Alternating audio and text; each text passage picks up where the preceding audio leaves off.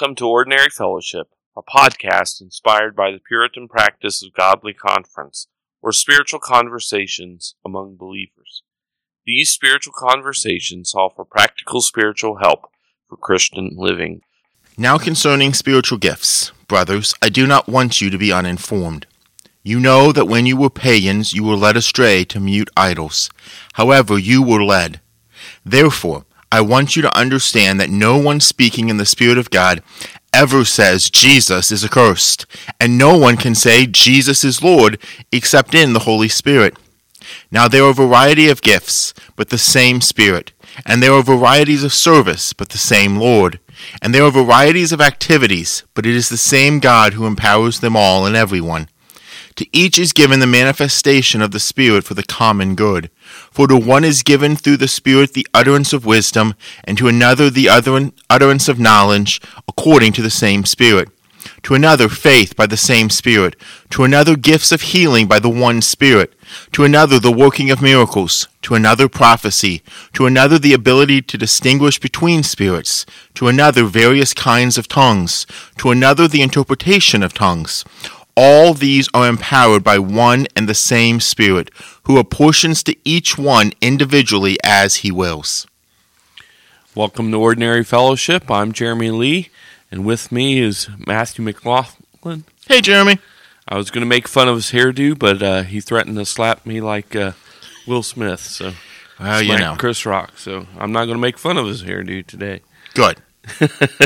So today we're going to talk about not about the Oscars or the foolishness that went on. We're going to talk about spiritual gifts, as you could probably tell from what Matthew read at the beginning. So we've been studying the Holy Spirit for a while now. We've tried to lay out who the Spirit is. That was our very first episode. And then we spent a lot of time discussing the work of the Holy Spirit, His work especially in our redemption, what He did to save us, and then after we're Christian, how He works in our Christian life. Technically, we're still under that heading of the work of the Spirit in our Christian life when we talk about spiritual gifts. But this week's episode and the previous week's episode, we're getting into the more controversial aspects of the work of the Holy Spirit, dealing with baptism of the Holy Spirit last week, and now this week we're talking about spiritual gifts. When it comes to spiritual gifts, this is when our Presbyterian, how about Pentecostal friends tell us that we don't believe in the Spirit because we don't have the same view as them about the spiritual gifts. As I've tried to point out time and time again, we've spent all this time talking about the Spirit. We certainly believe in the Spirit.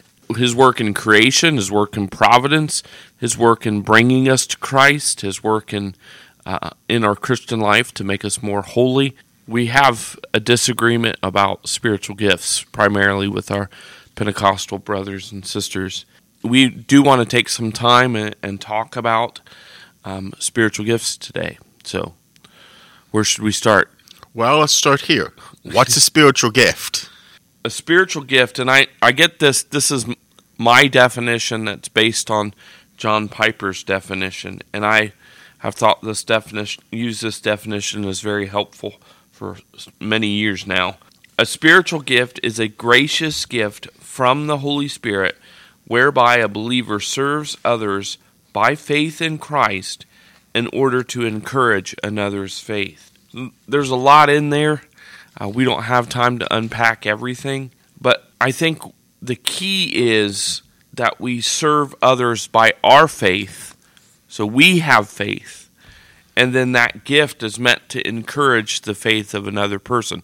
Whether it's an unbeliever who we're trying to convince that they need to believe, if you have the gift of evangelism, or whether we're serving in our church to encourage the faith of someone who does believe. Either way, faith is what motivates us and what we're trying to inspire in the other person. So a spiritual gift, and it's a gracious gift from God. We don't earn it. We don't deserve it. It's a gift from the Holy Spirit, and He gives it to individuals, gives spiritual gifts to churches as he sees fit. He's sovereign in his bestowal of the spiritual gifts. So I think those are some key points. And you see some of this and some additional things in the passage that Matthew read. There are 5 terms there that speak of spiritual gifts that help us to understand their nature. So in verse 1, they're called spiritual gifts because they pertain to the Holy Spirit. And then verse 4, they're called gifts.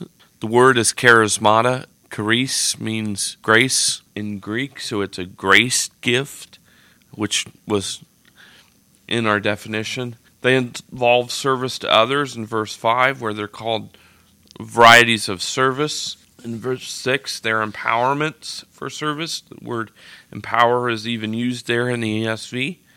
And then finally in verse 7, they're means of making the Spirit known. They're manifestations of the Spirit for the common good. Unless you have any questions to elaborate further or comments, hopefully that helps people to understand where we're coming from, what a spiritual gift is. No, I don't have anything to elaborate, just to reinforce that. We'll talk about this more later in a little bit when we get into more controversy, but the main thing I think is important for us to always remember is that spiritual gifts are always for the aid of somebody else. Right, for the building up of the church. Right. For the salvation of sinners. So, right. That's the purpose of a spiritual gift, and we'll explain why more in a little bit. So, now that we've explained what a spiritual gift is, let's ask the next question. So, what are the spiritual gifts? There are 5 lists of spiritual gifts in the Scripture. So, in case someone wants to look them up, I'll give you the places where the lists are. We're not going to take time to read them, though, today. Romans 12, 6 through 8 is a list of gifts. We just read from 1 Corinthians 12, verses 8 through 11 of that passage give a list of gifts. Also, at the very end of the chapter, 1 Corinthians chapter 12, verses 27 through 31, there are more spiritual gifts listed. Ephesians 4:11 gives a list, as does 1 Peter 4:10 through 11. I'll go ahead and read the last part of 1 Corinthians 12, just so we get an idea. Probably people that are listening already know some of this, but just in case. Verse 27 says, "Now you are the body of Christ and individually members of it, and God has appointed in the church, first, apostles, second, prophets, third, teachers, then miracles, then gifts of healing, helping, administrating, and various kinds of tongues. Are all apostles? Are all prophets? Are all teachers? Do all work miracles? Do all possess gifts of healing? Do all speak with tongues? Do all interpret? But earnestly desire the higher gifts."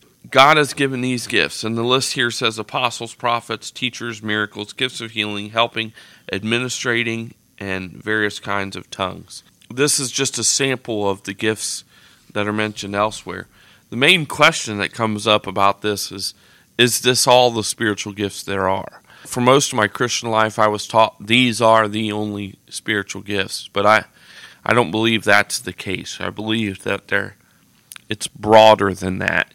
And it goes back to my definition where a believer serves others by faith in Christ to encourage another's faith. So I think in that sense, anything that you do to serve others can be a spiritual gift, even if it's not listed as a specific gift. The one that is always brought up is, what about musicians, people who can sing and play music? That certainly is a spiritual gift, though it isn't listed in any of these lists. It's a good gift of God. It can be used by faith to inspire the faith of others. So that's just one example, but I don't think these lists are intended to be exhaustive, as if these are the only spiritual gifts that you have. You must have one of these, or maybe you're not spiritual. I don't know what the... See, there you go, ruining the Christian book industry again and their spiritual gifts inventories. Yeah, I know. I'd throw the spiritual gift inventories in the garbage. I would concur with that fact. But I do think, just since we brought it up, just to make one point, the reason why is because you end up boxing yourself in, and then you take that inventory, and then the poor soul who comes up with nothing on the list, or like my wife gets all of them. Yeah, and it's one of the extremes, and then you just raises all these questions, and it's not necessarily a good use of wisdom. I mean, with all things, they can be helpful, right? But they're not gospel. Right. They shouldn't be treated as if. I remember when I first took a spiritual gifts inventory, I kept wondering to myself, Moses, before he was called by God, I wonder what his spiritual gift would have been. I don't think it would have been Redeemer of the people of Israel. Right. I think the gifts and the calling kind of go together, so I don't think his gifts prior to his calling probably would have matched his gifts as God blessed him with those gifts. I mean, even in my own life, my gifts have changed. They don't always stay static. Right. And then, and I also remember there was the guy that actually the church I was going to at the time, the guy that taught it. Evangelism is hard, and when you're introverts like me and you are, and you have to share the gospel, and you're in a church that makes you feel guilty for not sharing the gospel. It sure is a relief when some guy says, "Don't worry, your gift's not evangelism. You don't have to do it." Right. The problem with that is it's not true. This is true, and which just raises the other point, and then we'll move on, is just you end up boxing yourself in with, these are the only things I'm supposed to do, and I can't do anything else, or I can't do that, and somebody asks to help, and you can do it, but you just say, well, it's not my spiritual gift, so I'm not going to. Yeah. So, which leads to another whole set of problems that are problematic. Yeah. John Piper actually says that if you want to know what your spiritual gift is, start serving somebody by faith and try to encourage their faith, and you'll soon find out what your spiritual gift is. I think that's much better advice than take a spiritual inventory. I would agree. So now since we were talking about controversial things, let's add some more controversy. So let's ask the question. Chris Rock had it coming. Okay, here we go. So we've talked about what a spiritual gift is. We talked about how the categories, what some of them are. So then, do all of them continue? That's complicated. I can't say yes or no. Well, then try to explain your yes/no/and no, thing. See, usually people want to divide this into continuationists versus cessationists. And you and I are cessationists, right? Mm-hmm. But I don't think it's as simple as saying some of the gifts have gone away. I think it's more complicated than that. Not complicated as in difficult to understand, but it's not as a yes or no answer. Did they stop or did they not stop? So just so everybody understands, continuationists would say that all gifts continue. Or the majority. Well, the majority. Cessationists would say that there are certain gifts that continue, but there's another category of gifts, primarily prophecy, tongues, miracles, that has ceased or have stopped. But as Jeremy said, that gets kind of complicated. The whole question gets really complicated really fast. Yeah. And how do we deal with this? So normally, people of our persuasion, Baptists in general, and Reformed people in particular, are cessationists. Not always, but that's the norm, right? But non-denominational or Pentecostal/charismatic groups would hold to the idea that all or most of the gifts continue. Let's try to take this apart, and we're not going to be critiquing the other point of view. We're just going to be presenting what we think is the Bible teaches on this. So I think the best way to do that is distinguish between ordinary gifts and extraordinary gifts. Okay. A good example of an ordinary gift is teaching. Teaching isn't something that someone would immediately think is supernatural, that it comes from God. because pagans as well as Christians can teach, right? Right.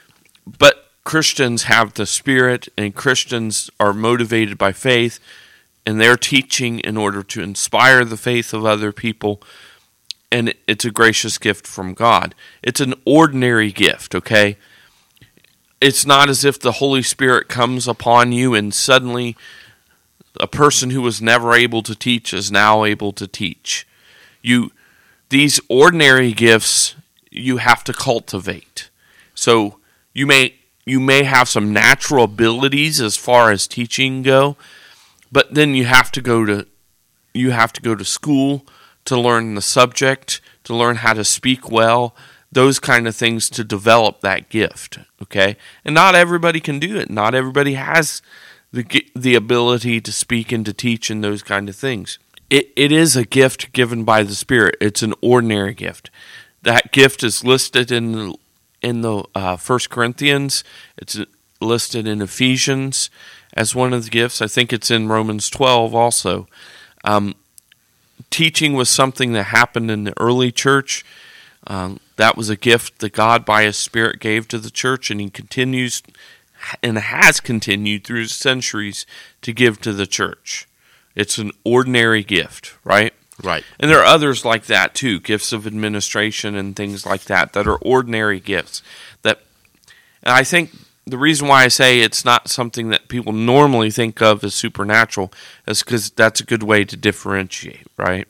Yeah. But then there are extraordinary gifts, okay? The extraordinary gifts are really where all the argument's about. Right. Our Pentecostal brothers and sisters believe in teaching.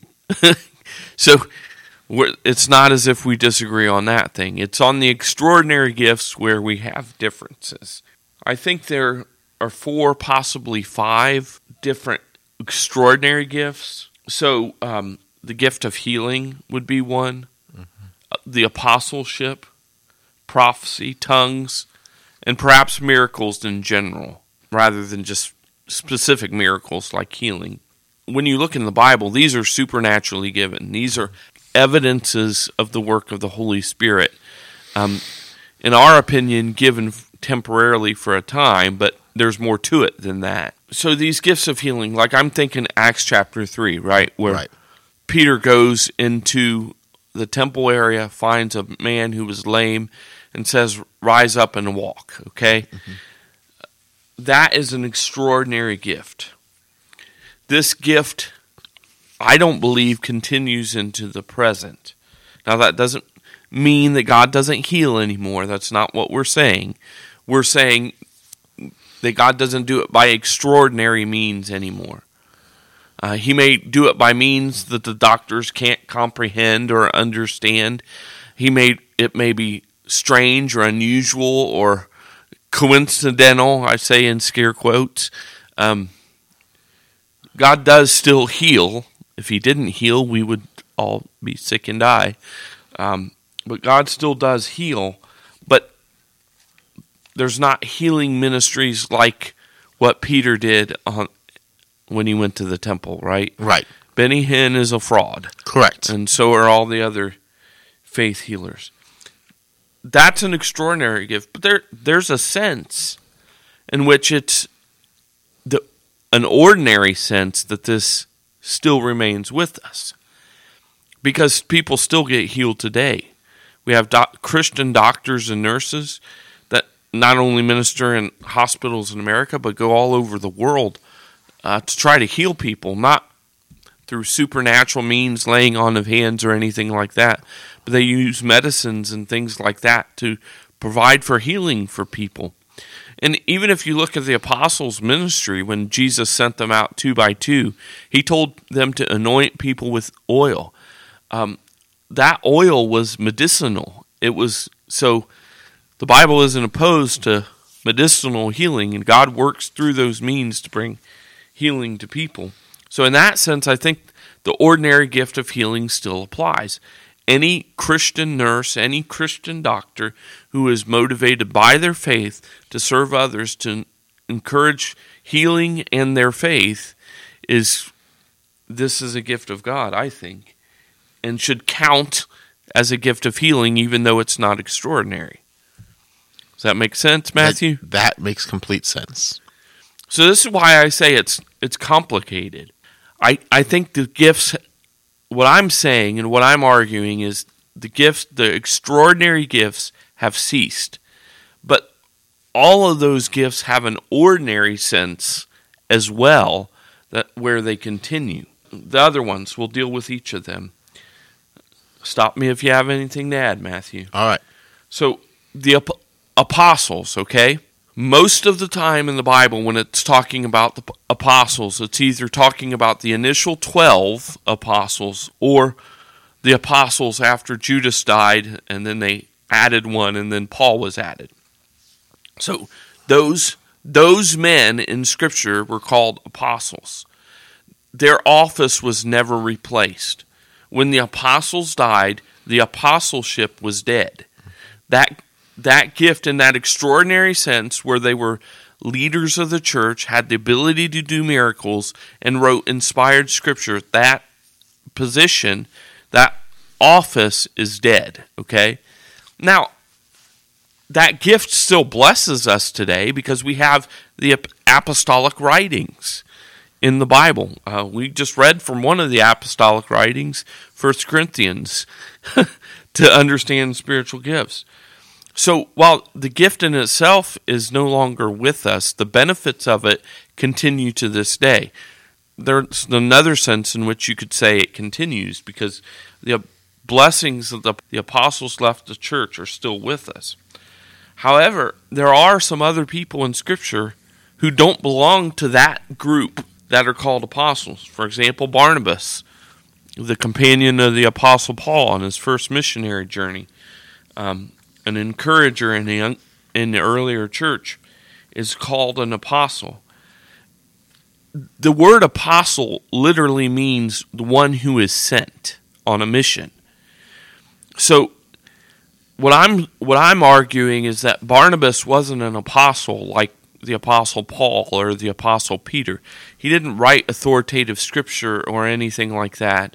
I don't know of any record of him performing miracles, but Barnabas was an apostle in much the sense as what we would call a missionary today. He was sent out. He went on a missionary journey. I think the Latin word missio has a similar meaning to the Greek word apostle, but don't quote me on that because I'm not sure about it.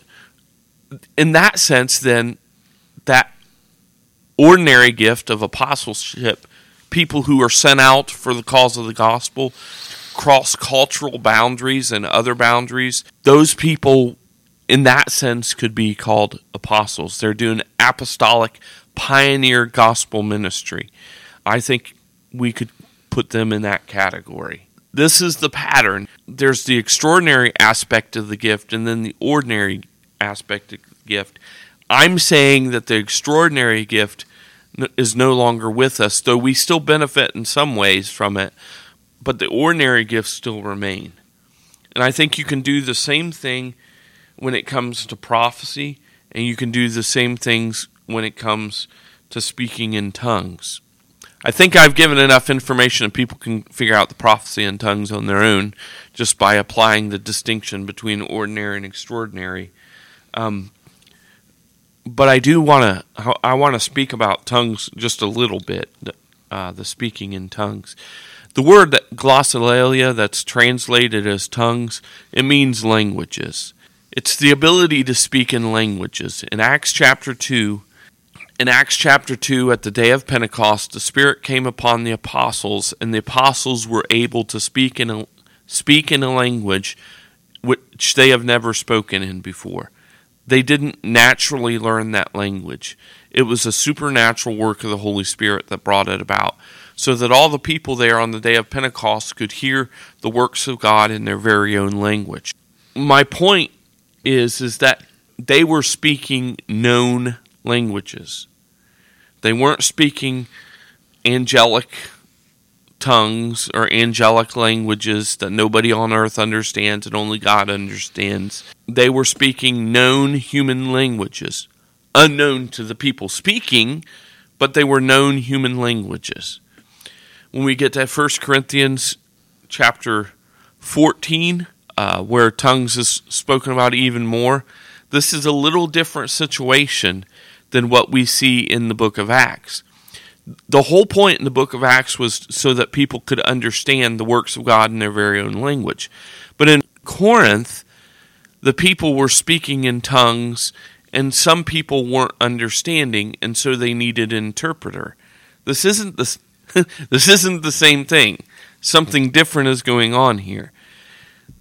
They were speaking in known languages, and they needed a translator, and that in and of itself is a gift. Never in the Bible does the Bible teach that the Spirit comes upon people and people speak in ecstatic languages or languages of angels or have some private prayer language with God.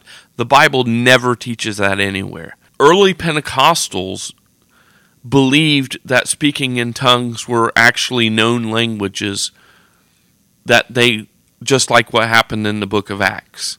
That's what early Pentecostals believed.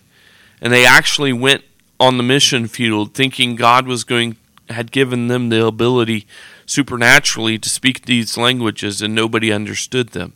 As a result, they didn't give up their belief in speaking in tongues. It just eventually changed to they're not speaking known human languages but unknown languages, and then it gets to the point where it's a prayer language between them and God. This is nowhere found in the Bible. It's just not there. Right.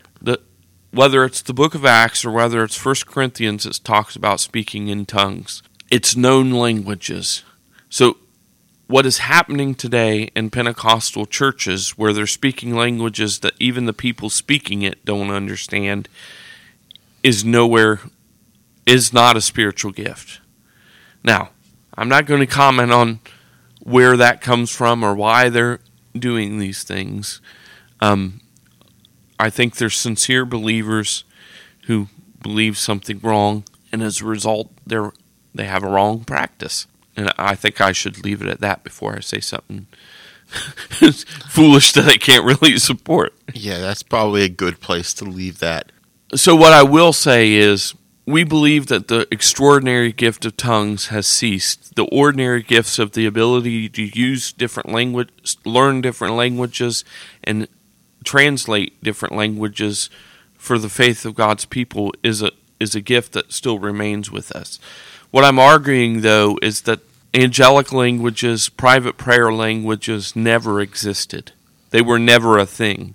They didn't cease. They never even began in the first place. So, just to be clear.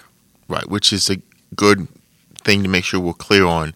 That even when we talk about tongues, the extraordinary use of tongues was, as Jeremy said, not this crazy angelic language, but rather it was the ability to speak a language and those hearers understood it in their native tongue. So it would be the idea that everything we just said, that if we had listeners, we had French and German and Russian listeners, I don't know if I'm allowed to say Russian, but anyways, all these languages, as Jeremy spoke English, they would understand what he said in French, English, German, Dutch, whatever it is. Not that it's some made-up or angelic language that no one has a clue what it is, and it's never been heard or recorded or anything else. And it does take skill and ability to be able to do that. I've been to a Chinese church where preaching is in two different languages. They split up for English and Chinese during preaching, but the worship, they pray together, they sing together, all of that, and that is translated on the spot, and that's not easy work from what I understand. I can't do it, and even my experience at work with people who speak other languages, I'll ask them, well, what does that mean in English? And they know English and they can speak English, but they don't know what it means in English or how to say it in English. This is not just because you know English And because you know Arabic doesn't mean you can translate. It takes gifts and different gifts and abilities. So I think sometimes we don't realize that because we're monolingual in the United States. So we wouldn't see that as a real gift maybe. But so anything else that you want to say on spiritual gifts? No, I think we're good. I have Pentecostal friends and we disagree in this area. But I hope people have seen as we've went through this entire series that it's not a question of whether we believe in the Spirit or not.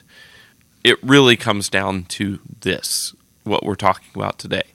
So I don't know how many episodes we've done on this, but I think this is number 9. I believe. So last week was a controversial issue as well that Pentecostals would disagree with us on. So we've done seven episodes that, not that they completely agree with everything we're saying. We've done 7 episodes where we talked about the work of the Holy Spirit and salvation in the Christian life that are mainstream, typical Christian viewpoints, not anything really, I don't think, out of the ordinary. Baptist and Reformed people hold to. I don't think our Pentecostal brothers and sisters, there may be some differences of opinion. Hopefully we see that we believe in the Holy Spirit. He is vital to the work of God. He is God, and he's vital to God's work. There would be no creation, no providence, no redemption, no Christian life if it weren't for the work of the Holy Spirit. Where we differ is on these issues with the gifts. And while it's important, as all doctrine is, it's not as important as issues pertaining to salvation and directly to the gospel. So, right. As we conclude this episode, our encouragement is, first of all, specifically on gifts, that we seek to find the ways that the Spirit has enabled us to encourage another's faith. And then, just as we wrap up this series on the Holy Spirit, be grateful for the Spirit's work and all that he does to accomplish salvation in us and how he seeks to use us to advance the kingdom. We thank you for listening to this episode of Ordinary Fellowship, a podcast ministry of Two Rivers Community Church. For more information about Two Rivers, you can find it on our website at www.tworiverscc.org. We look forward to your questions, your comments, and even dreaded or hopeful hate mail at ordinaryfellowship@gmail.com. Please follow us on Facebook at Ordinary Fellowship and like, subscribe, and rate this podcast on whatever service you listen to us on. But we want to thank you once again for listening to this episode of Ordinary Fellowship, where we are striving to have spiritual conversations for practical Christian living.